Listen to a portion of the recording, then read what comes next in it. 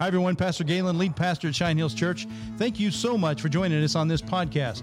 We hope that these podcasts will be a real encouragement to you on your spiritual journey. You can also connect with Cheyenne Hills at CheyenneHills.org. Hope you enjoy the program. Across the street and around the world, Cheyenne Hills. Hello, everybody, and welcome to the podcast. Nathan, welcome. Good to see you, man. So when is your birthday? December.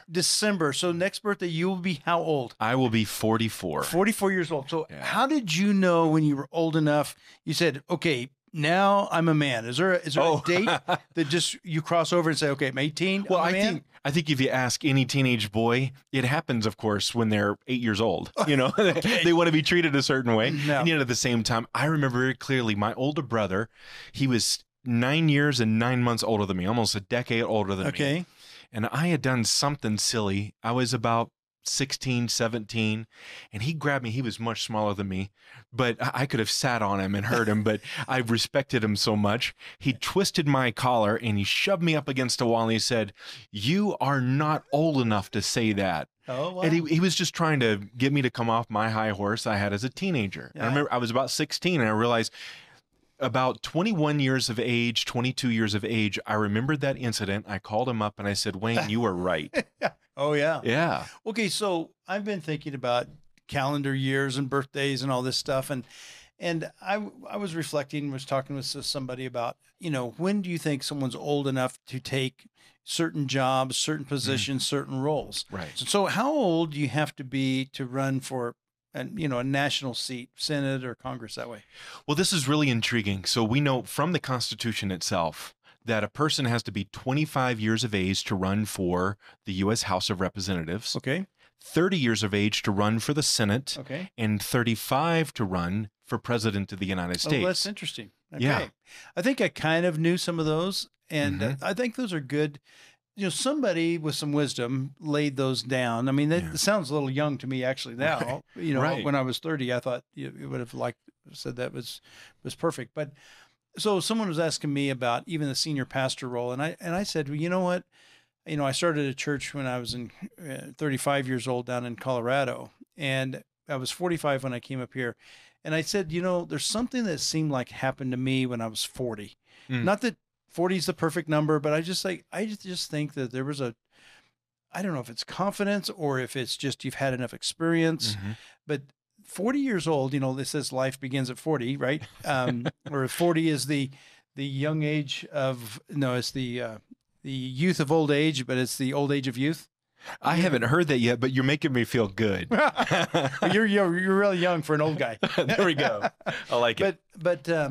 But there's something that happened at 40, and I said, well, I think that to have the kind of responsibility you're asking out of a person, I think that 40 years old is a good place to kind of start from. Yeah. Now, obviously, president and Congress. I'm not saying there's younger people can't handle certain things, but somebody puts these numbers out there. Right. We have a drinking age at 21. Is that national? I think it is. That's right. Yeah. We have a voting age at 18. I'm not sure about enlistment. Do you have to be 18 to enlist? 18 now. So Yeah. somebody puts these out there, Right. and has said these different ages. Now, okay, so I'm going to throw you the real curveball, but it has to do with age. Right now, we're seeing a lot of things, a lot of people talking about, the transgender and transgendering into another sex. Okay, and there's young people that maybe say they want to make these decisions, and then some parents or teachers or whoever may be helping them in this. Mhm. How can these kids be old enough to even come up with a explanation of this? Do you have any thoughts on that? I do. And that's a really deep question, a good question. And I think we have to step back for just a second and look at the fact that what your question poses is the fact that society at certain levels recognizes that a person needs to mature before they make certain levels of decisions. For sure. Right. So the Constitution initially set the voting age at 21 years of age. That's also when you could join the military. Okay. Now, of course, that was bumped down, I believe, in the 1950s or 60s to the age of 18. It may have been in World War II. I don't know. It might have been in the 40s. But for most of America's history, that age has been 21. Yeah. And initially, they were going to make it a requirement that you had to be of voting age, the age of 21, to actually be a member of Congress. Okay. And so when you listen to that, though, George Mason, who is a really important man in that constitutional convention, he said, listen, a person needs to have a few years of experience administrating their own house before they can administrate the affairs of another person's house, Right. especially the House of Representatives. And so you look at that, we recognize that a person needs age, maturity, experience Right. for many of these major decisions. We can see that right now with the current debate going on at what age can a person purchase a handgun or a firearm. Right now, the federal government says that a handgun can be purchased at the age of 21, but you can actually go buy a long arm, like a hunting rifle, at the age of 18. Okay. And so we have all of these standards set, and we have to ask the question, why? It's because we do recognize that with age comes experience. Mhm. Now, I want to just take a little side note and say that with age does not necessarily come maturity and wisdom. No, not always. That's I've for met some immature adults, but Yeah. we do recognize that there's value with age. Mhm. And so when it comes to the permanent mutilation of a human body, made by potentially a teenager who has, I don't know, when I was a teenager and with all the teenagers I've worked with over the years as a youth pastor and in different capacities, I've watched that they can have really high highs and really low lows. Right. They can have good days and bad days, and they can be very erratic. Yeah. But then you take a person who feels a certain way about their body, and they're just beginning to actually understand how their body works. Yeah. And then they begin to, you tell them, okay, so you can go do this permanent damage to your Yeah. body. Right. We recognize in society that should be something that is not allowable Right. at that early age. They need more experience. But there is no age limit, as far as I understand. Is there? Is there? Well, the British High Court, so I don't know if it's been adjudicated in the United States yet. This is just a couple years ago. The British High Court actually, there was a young person that as they got older, they actually turned around and sued this this medical agency that was trying to help all sorts of kids transition.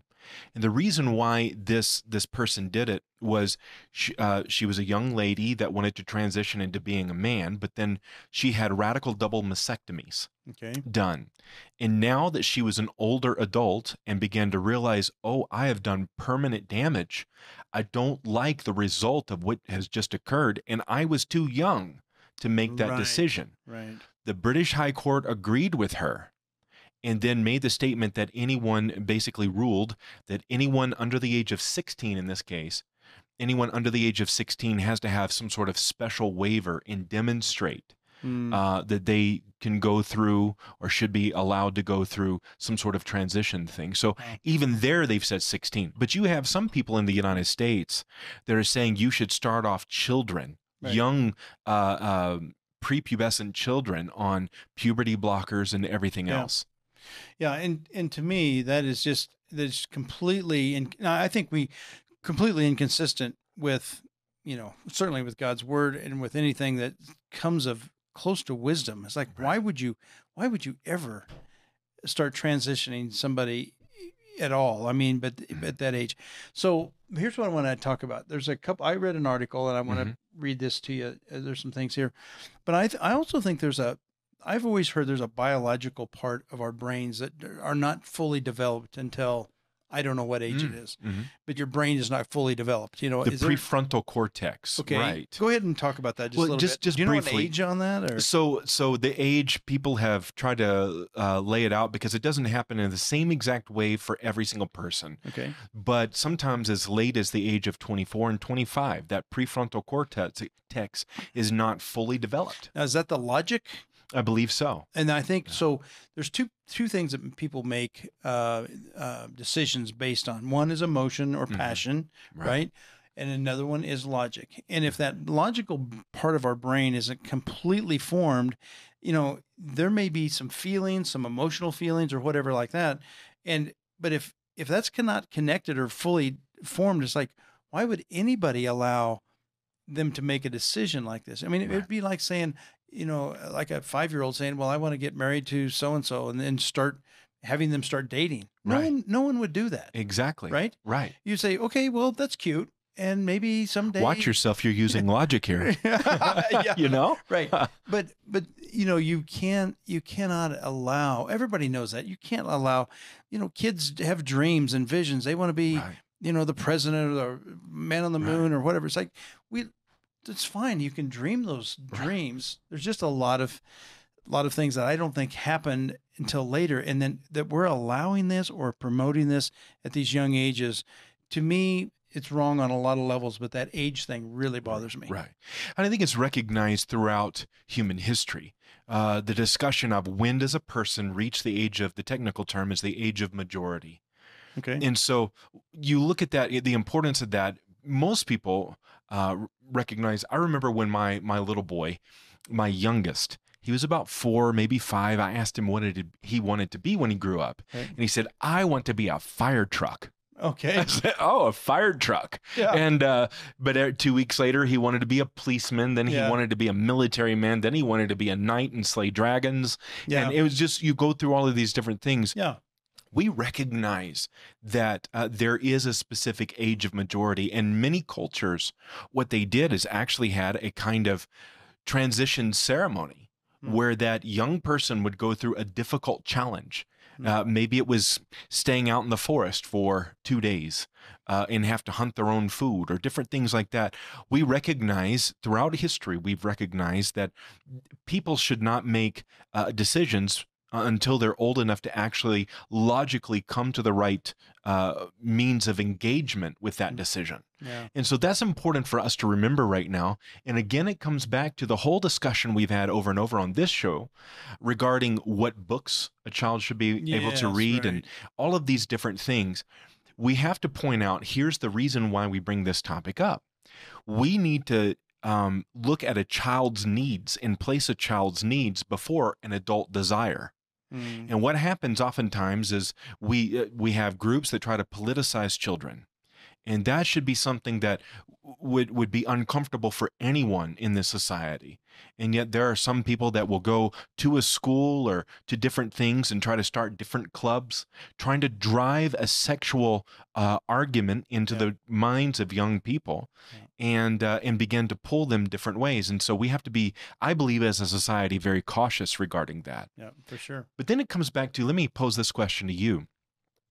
Does the Bible give us some understanding? Well, that's exactly. I wanted to give okay. some.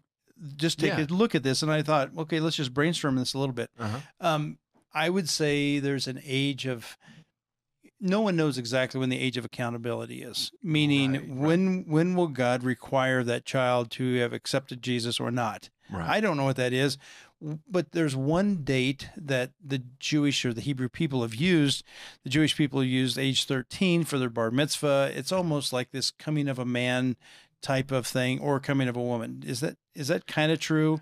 Yeah. But there's a religious part of it, but there's also an acknowledgement of this boy of becoming a man and a girl becoming a woman. So I think that age has got to be considered as some kind of, I remember some kind of a hurdle or something. I remember James Dobson would say, when your children are born, you're just like you reel them in on this, like a swinging a stick with a string on the end and a weight on the end, and they get closer and closer and closer. And he said at age 12 to 13, they get as close as they're going to get. And then you have to start swinging. The parent has to start swinging that rope the other way, letting them go. Right. Until they finally hit. Oh, that's neat. Yeah. Until they get to Never heard that. This place at the end, he gets way out here at 18. Now they're going to hit this and they're going to be shot off on their own after they hit this end of this, so to speak. But I have always told parents, listen, your parenting is going to have to change because you're pouring in. And then at age somewhere 12, 13, you're going to have to start letting go. That's right. Right. And so something shifts. So we all have this awareness of something happens in that age group. Right. Now, I don't know if that means our frontal cortex is completely developed. I personally don't believe so. I think that logic doesn't completely kick in until later. But I think even Well, let's take a look at the age of accountability is one, but how about the age of marriage? No one ever set out and said, okay, this is when you're married. But when a couple is married or old enough to be married set by whatever invisible standards of the community, it's kind of common sense. Right, right. You know, a girl needs to be a certain age and a guy needs to be probably a certain age to make a living. The girl be a certain age so that she could be a mother.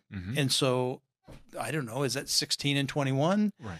I don't know what those are exactly, but common sense would say ish. Right. Right. Okay, go ahead. Sorry. Well, what you've just highlighted is a kind of subjectivity to it. So I actually had to answer this question on for someone just recently regarding what is the age of accountability. And the other question was, does a baby go to heaven? And okay. that was, they were tied together in that context. Okay. And one of the individuals, what they wanted to point out is oftentimes we go back to what David said, yeah, and point that out. And yet he was saying that was taking the text out of context, but that there is a better argument from the scripture. And I think it ties right into our conversation here. Okay. He talked about the fact that the Bible kind of understands that there is an age of accountability. And he takes it right from Romans chapter 1. In Romans chapter 1, verse 20, it says, "For the invisible things of him, being from the creation of the world, are clearly seen," and this is his key phrase, "being understood." Being understood by the things that are made. Now, there are certain, a child doesn't understand everything, but there comes a moment of understanding his or her status before Christ, right? So what I'm getting at here is that there is a point on a spectrum, if you will, and doesn't happen at the same time for every child, where they come to a realization of who they are before Christ. And at that point, they actually are accountable from there on. Because the light bulb came on. Yeah. I don't know if this is what you're saying, but I've always heard if a child can understand what sin is, they can understand they need a savior. And every child, I mean, I did enough children's ministry to know every child has a different aptitude or ability to grasp concepts. Right. And some can grasp it very, very early on, 4 even. Right. Some, it's kind of 7 or 8 until they can really grasp some of those, what sin is. And it's like, yeah, and I realize there's sin in my life, Right. But anyway. So now we go on to the next step. You're right. You're spot on. We recognize that with a child. Then we take the next step and recognize, and we could even look at the Greek polis, why they would only allow people of a certain age to vote.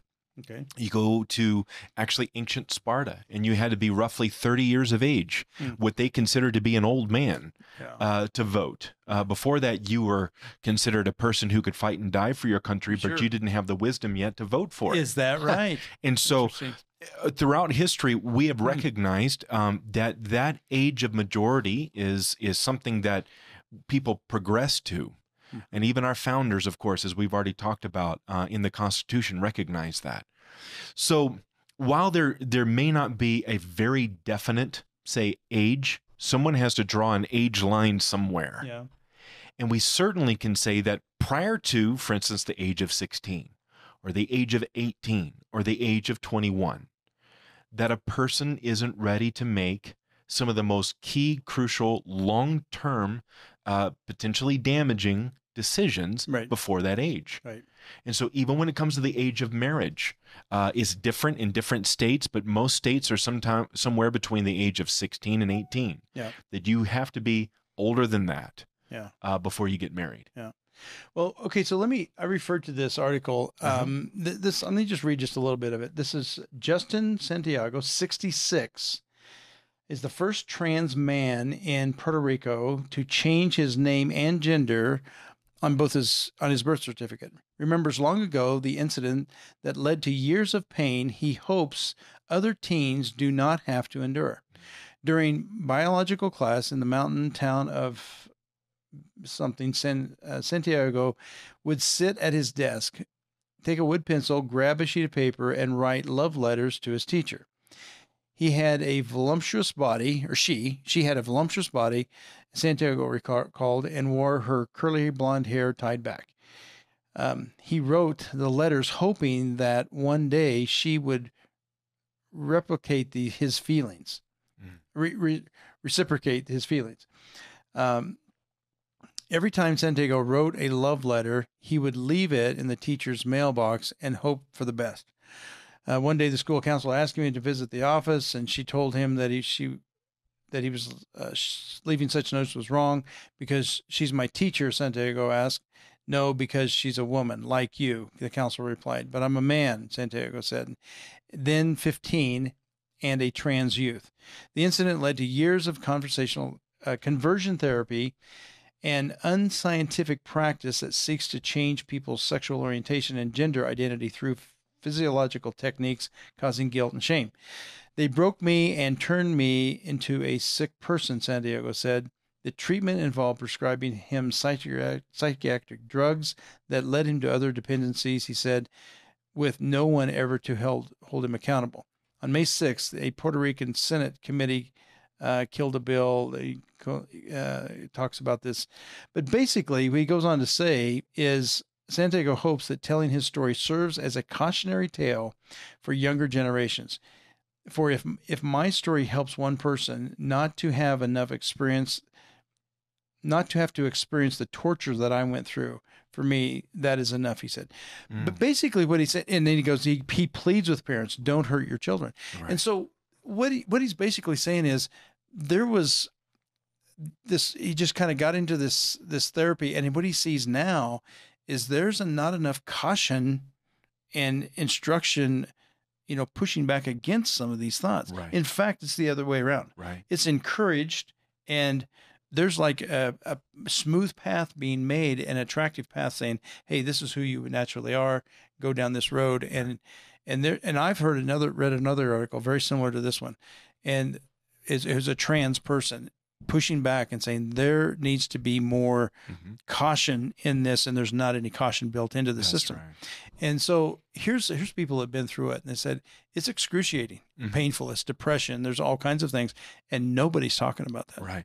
Well, I think that's pretty important because, for instance, that story is remarkably similar to a lady by the name of Kyra Bell, who at the age of 16, a young female thinking she wanted to become a male, began to take puberty blockers. But then when she was in her early 20s, she wanted to detransition, but didn't realize until then that all of the puberty blockers she had been given were potentially going to prohibit her from ever having children. Oh yeah. And it brought just a lot of concern and controversy, of course. And we're watching this over and over again because it's become a bigger issue because of a term people talk about now called rapid onset gender dysphoria. Right. Well, the rapid onset, the craze of rapid onset gender dysphoria has, some schools will have 30% of young girls are claiming to have this. And when you look at just this massive swell of people claiming this particular condition, you begin to realize this is not something that is a real physiological issue or even a psychological issue. Is something driven by what is chic today. Yes, right. We even have liberal commentators on HBO pointing out that this is too far. This is silly. Really? Yeah, we have essentially liberals saying this. People who are anything but Christian and actually enjoy making fun of Christians are pointing out, wait a second, let's just look at civil society and say, that's not normal. Right. And so I agree. Yeah, for sure. And so here's the issue we come back to. When God created male and female, right, he made them very specific. I wrote about this in an article just not too long ago where our U.S. Senator made mention of that at the University of Wyoming in her commencement address. And as she was making that, she pointed out that there are some people that say that there's only two genders, in spite of all the science that demonstrates there's only two genders. There are people that say, no, there's really more. And she received boos and catcalls from the audience. And she was heaped with scorn by the radical left at the University of Wyoming. Right in here in our own state. In Laramie. This literally just a few weeks ago. Yeah. And so when we look at the reality of this, it's all around us. Yeah. And someone just simply needs to stand up and say, there is male and female. Right. And yes, there's a tiny percent. It's somewhere between 1 out of every 1,000 to every 1,500 individuals that's born with some level of dysphoria. Right. But that also is the exception, not the norm. Yeah. And so many people are declaring the exception to be the norm. Right. And what they're doing is they're causing harm to children. Huge harm. And Yeah. they may not really have this fully developed frontal cortex and their logic hit them until they're 24 years old and have had all this damage. Right. Why would anybody? I mean, why? I just don't understand the motive behind it. There's got to be something that I don't see, but that's just, to me, that is one of the great disservices we're doing, one of the many, but great disservices to our children, and I don't fully understand it. So, well, again, Nathan, we need to land this plane. We probably could talk about it some more, but it's a hot topic right now, isn't it? Right. I mean, It is. it's just everywhere, and you know, you've got kids and I've got grandkids, and trying to grow up in this world, it takes a lot of courage as parents, as grandparents, and as children. And the way we always end this time is that God has commanded us to be strong and very courageous. I hope that's true with you. God bless you guys. Amen.